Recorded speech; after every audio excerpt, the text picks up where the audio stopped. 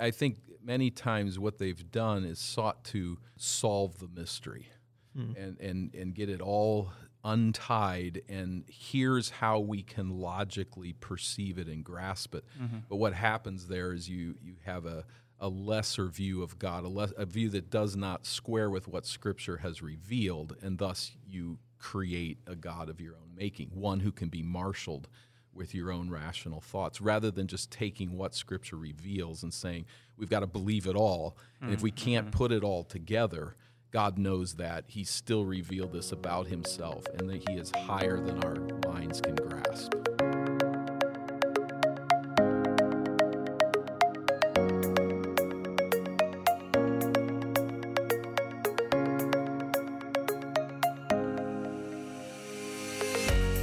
Welcome back to the Resurrection Church podcast. Today we're talking with Dan Miller, pastor of Eden Baptist Church, about the Trinity.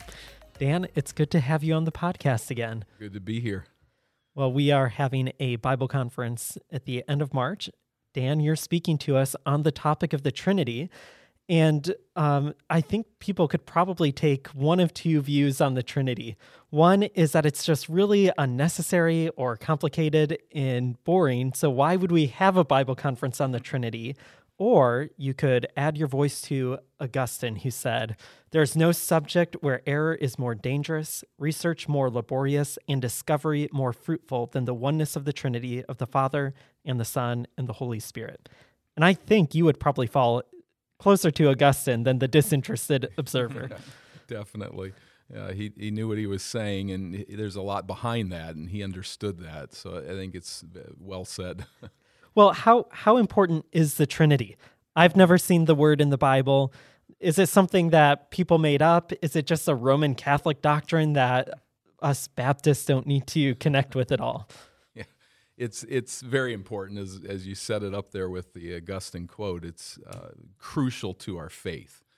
So Trinity is not a word that we find in the Bible, but it's in a sense, an abbreviation of a whole complex of ideas.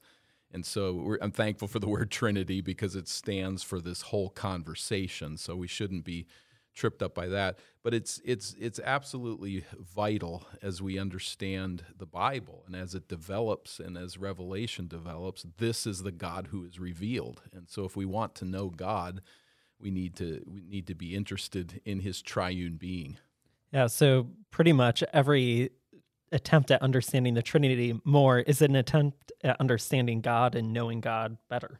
Right, and as Augustine brought out there, when we fail that, it's inevitable that there's going to be doctrinal error that follows, and that affects our churches and affects our personal relationship with the Lord. Yeah.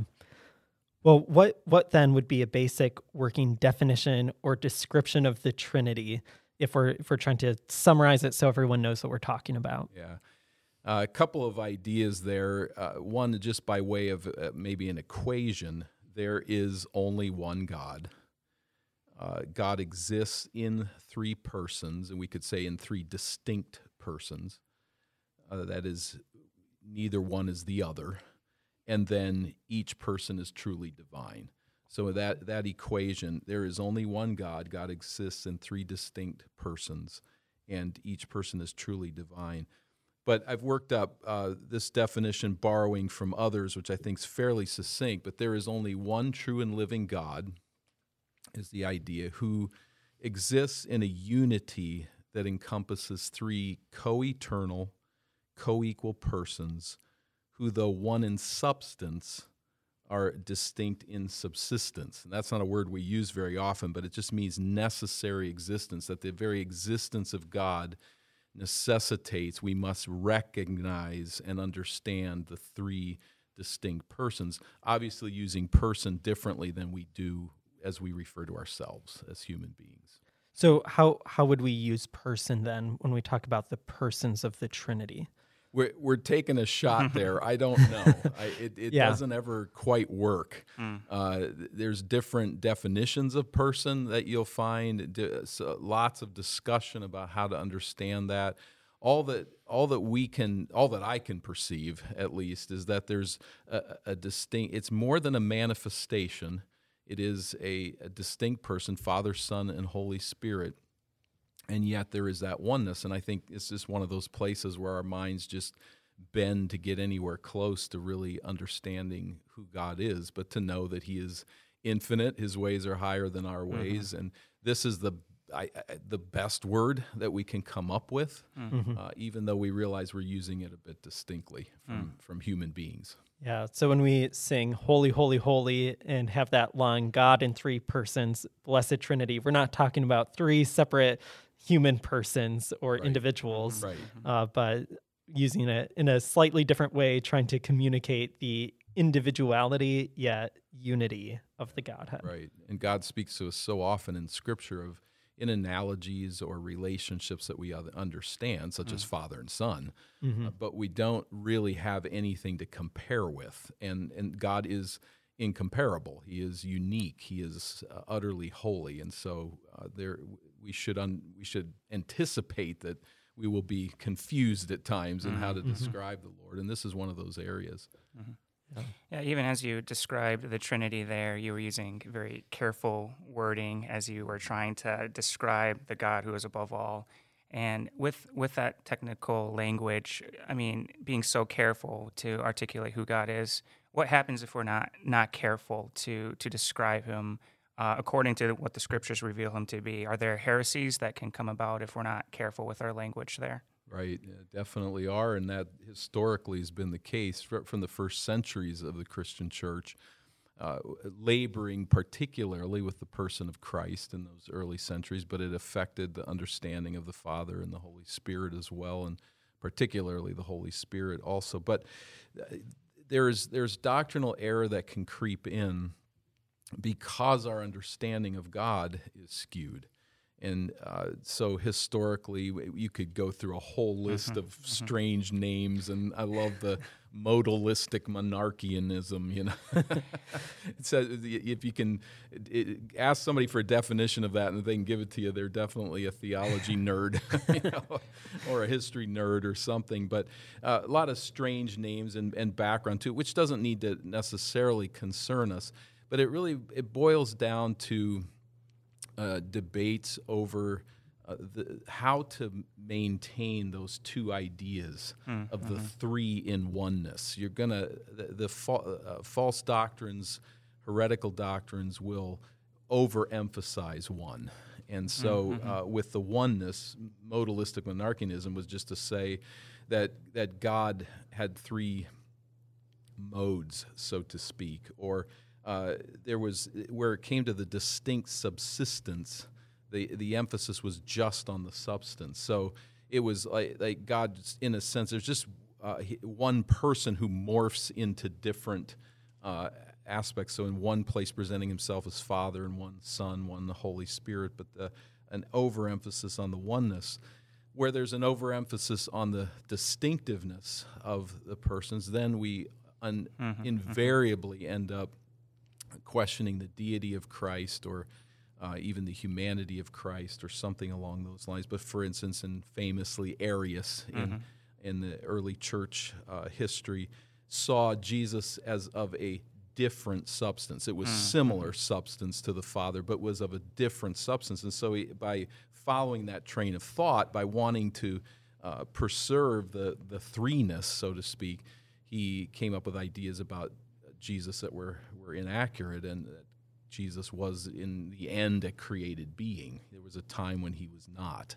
And so now that's as we look back historically, but we look to our day, and the Jehovah's Witnesses of our day would hold that very view, that Jesus is highly revered, but he is a created being. He is a lesser God, a small g God.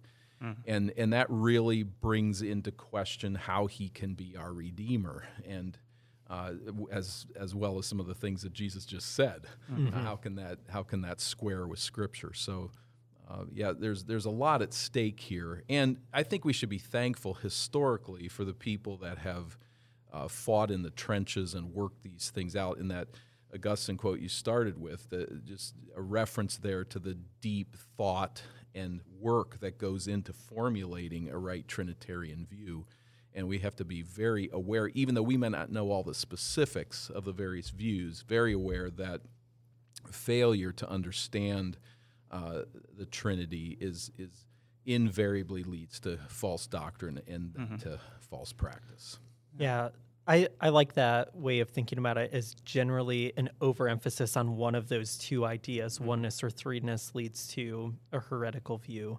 Maybe like oneness Pentecostalism or something like that, Right. where I think on the one hand, I want to be like, well, they're trying to wrestle with the doctrine of the Trinity, and so did a lot of the people we would call heretics before. So it's tough because you want to say they're trying, but maybe we need to rely on the people who went before us and did go through those battles a little bit more, instead of just saying, let's start from scratch on our own, because we're probably prone to making some of those same errors. Right, and I think many times what they've done is sought to solve the mystery and get it all untied, and here's how we can logically perceive it and grasp it. But what happens there is you have a lesser view of God, a view that does not square with what Scripture has revealed, and thus you create a God of your own making, one who can be marshaled with your own rational thoughts, rather than just taking what Scripture reveals and saying, we've got to believe it all, and if we can't put it all together, God knows that. He's still revealed this about himself, and that he is higher than our minds can grasp. For some of these doctrinal errors, you're mentioning that they're pretty serious. I mean, how serious are we talking about? So JWs, Mormons, Oneness, Pentecostals, are they still Christian if they deny the Trinity, or how should we view these groups? Obviously, we leave that with the Lord, with each individual. But I've thought of this often too. Could it be possible that someone is just confused about doctrine and really has come to saving faith in Christ? I suppose we can be open to that possibility. The problem is that comes in is when we are redeemed by Father, Son, and Holy Spirit. There is a work that the Father does. He gives the Son to be sacrificed as an atonement for our sin. The Son takes on flesh and lays down his life to die in our place, and says on the cross, Father, why have you forsaken me? It's not the Father dying there in that sense. And the Holy Spirit is the one who washes us in Spirit baptism for salvation. So when someone has experienced that salvation, that redemption, they're perceiving it, even at a very modest level, as a Trinitarian salvation. So if God truly saves us, and he is a triune God, then we're going to be sensing in some way this Trinitarian work. So when someone denies the triunity of God, we have to seriously question whether they know Christ as Savior, whether they've truly been redeemed by God. We're not redeemed because we get our facts right. We're redeemed as a work of God's grace in the heart. And when he brings that work about, that salvation is by a triune God, and we sense that. So Fred Sanders says, because the gospel is Trinitarian, evangelicals are gospel people, are by definition Trinity people, whether or not they think so. Right. Michael Bird writes in his systematic theology that it's arguably the most distinctive doctrine of Christianity because it distinguishes Christianity not only from polytheistic religions, but also from monotheistic religions like Islam and Judaism. But Dorothy Sayers describes what most Christians think about the Trinity, or some anyway. The Father incomprehensible, the Son incomprehensible, and the whole thing incomprehensible.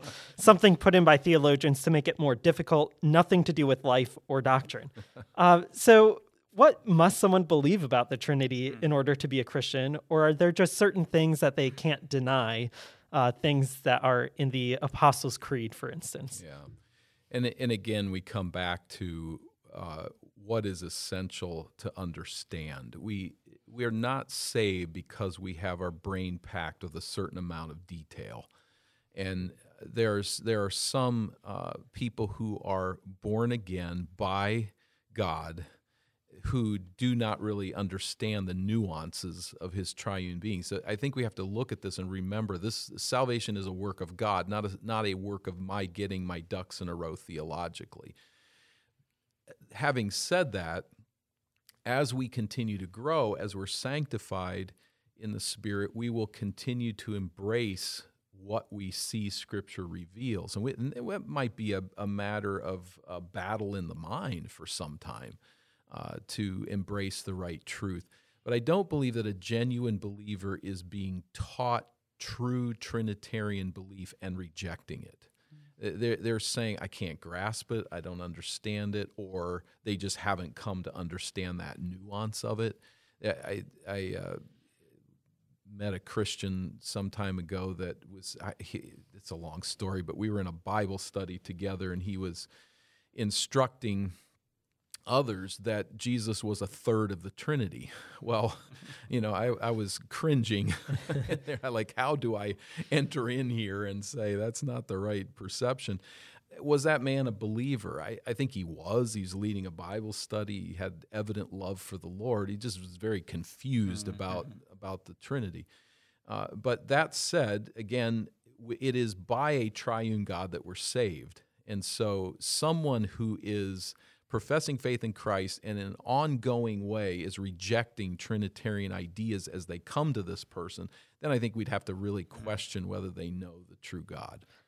We're probably all Trinitarian heretics sometimes and unintentionally. Yeah. I think even of one year I was teaching some VBS material, and they were using analogies from the Trinity that I thought were pretty great until I watched this Lutheran satire YouTube video, where they kind of talk about these analogies and point out which Trinitarian heresy it actually leads you to.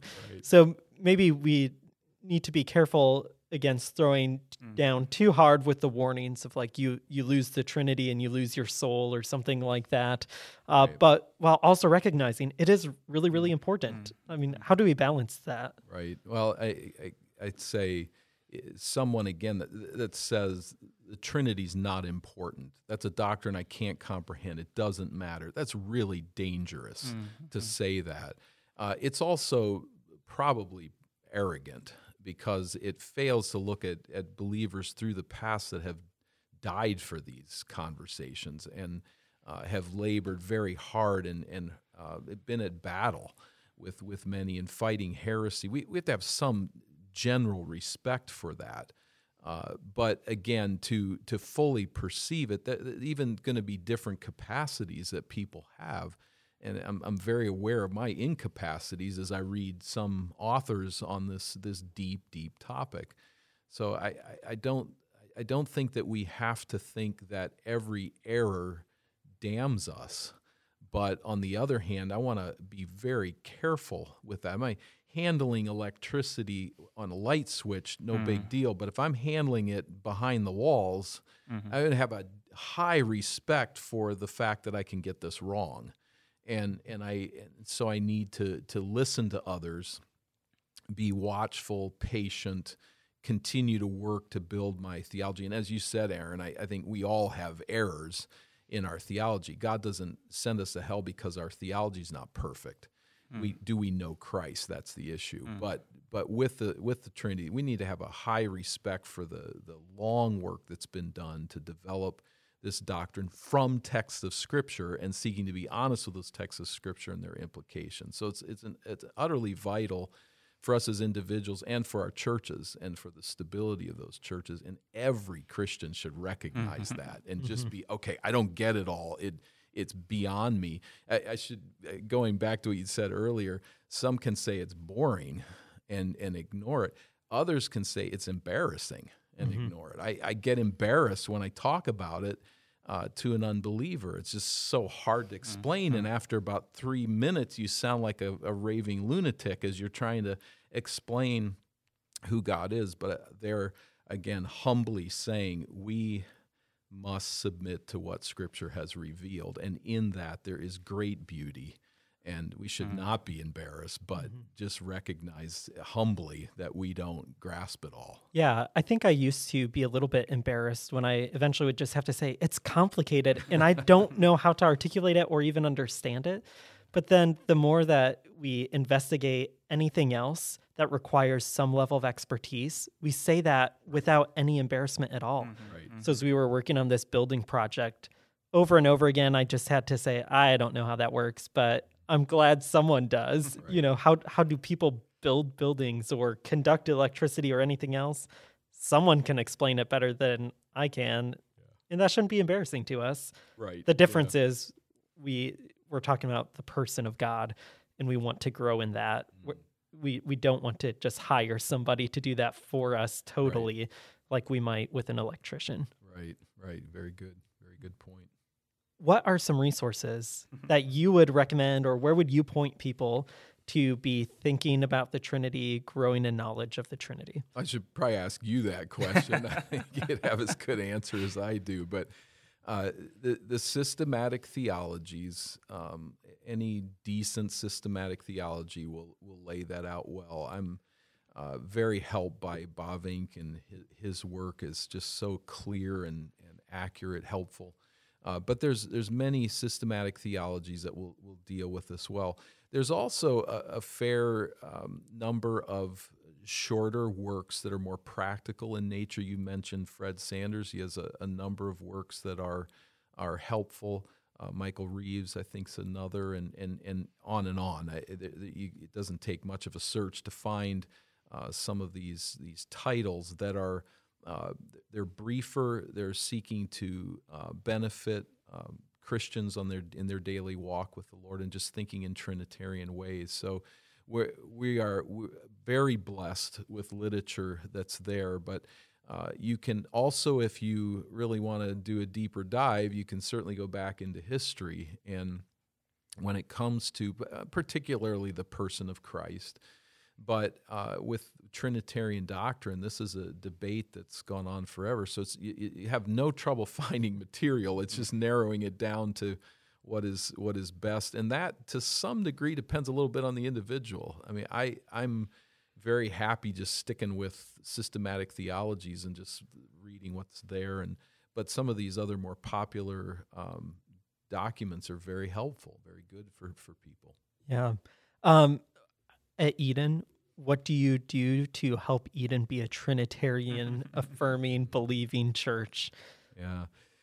You know, in the benediction, we use a Trinitarian formula often, just as we bless the congregation and part ways. I think that's one. Certainly with the hymnody, there are Trinitarian ideas that are there that we purposefully choose and are thankful for whenever we find them, and that they're fitting to the service at hand.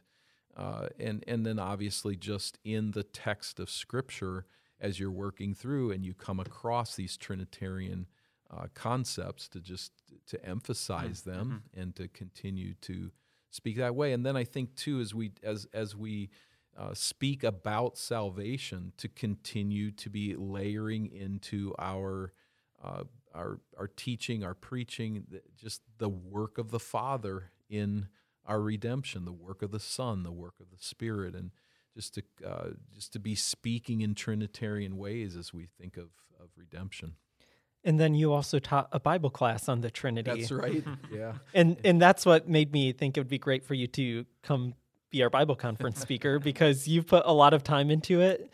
And I think Josh and I are like, we don't have time to do that right now, but we think it would be good for our church to think about it. Well, praise the Lord. And it's a tremendous opportunity for me, I worked through it for a quarter, so 3 months, and kind of covered the doctrine over that period of time. So it was a pretty deep dive into it. Obviously, you're scratching the surface in some sense, but it was multiple weeks of considering the Trinity from different angles. And so I'm thrilled to be able to come and share some of the fruit of that. It will just be 3 times, so it's not very in depth. But I want to give a good overview of the whole concept, and then touch some of the ways in which this is vital to our Christian walk. So I'm thrilled to be offered an opportunity to speak about it again so soon. And back to our church, that course will be a repeating course. We believe it's really essential to the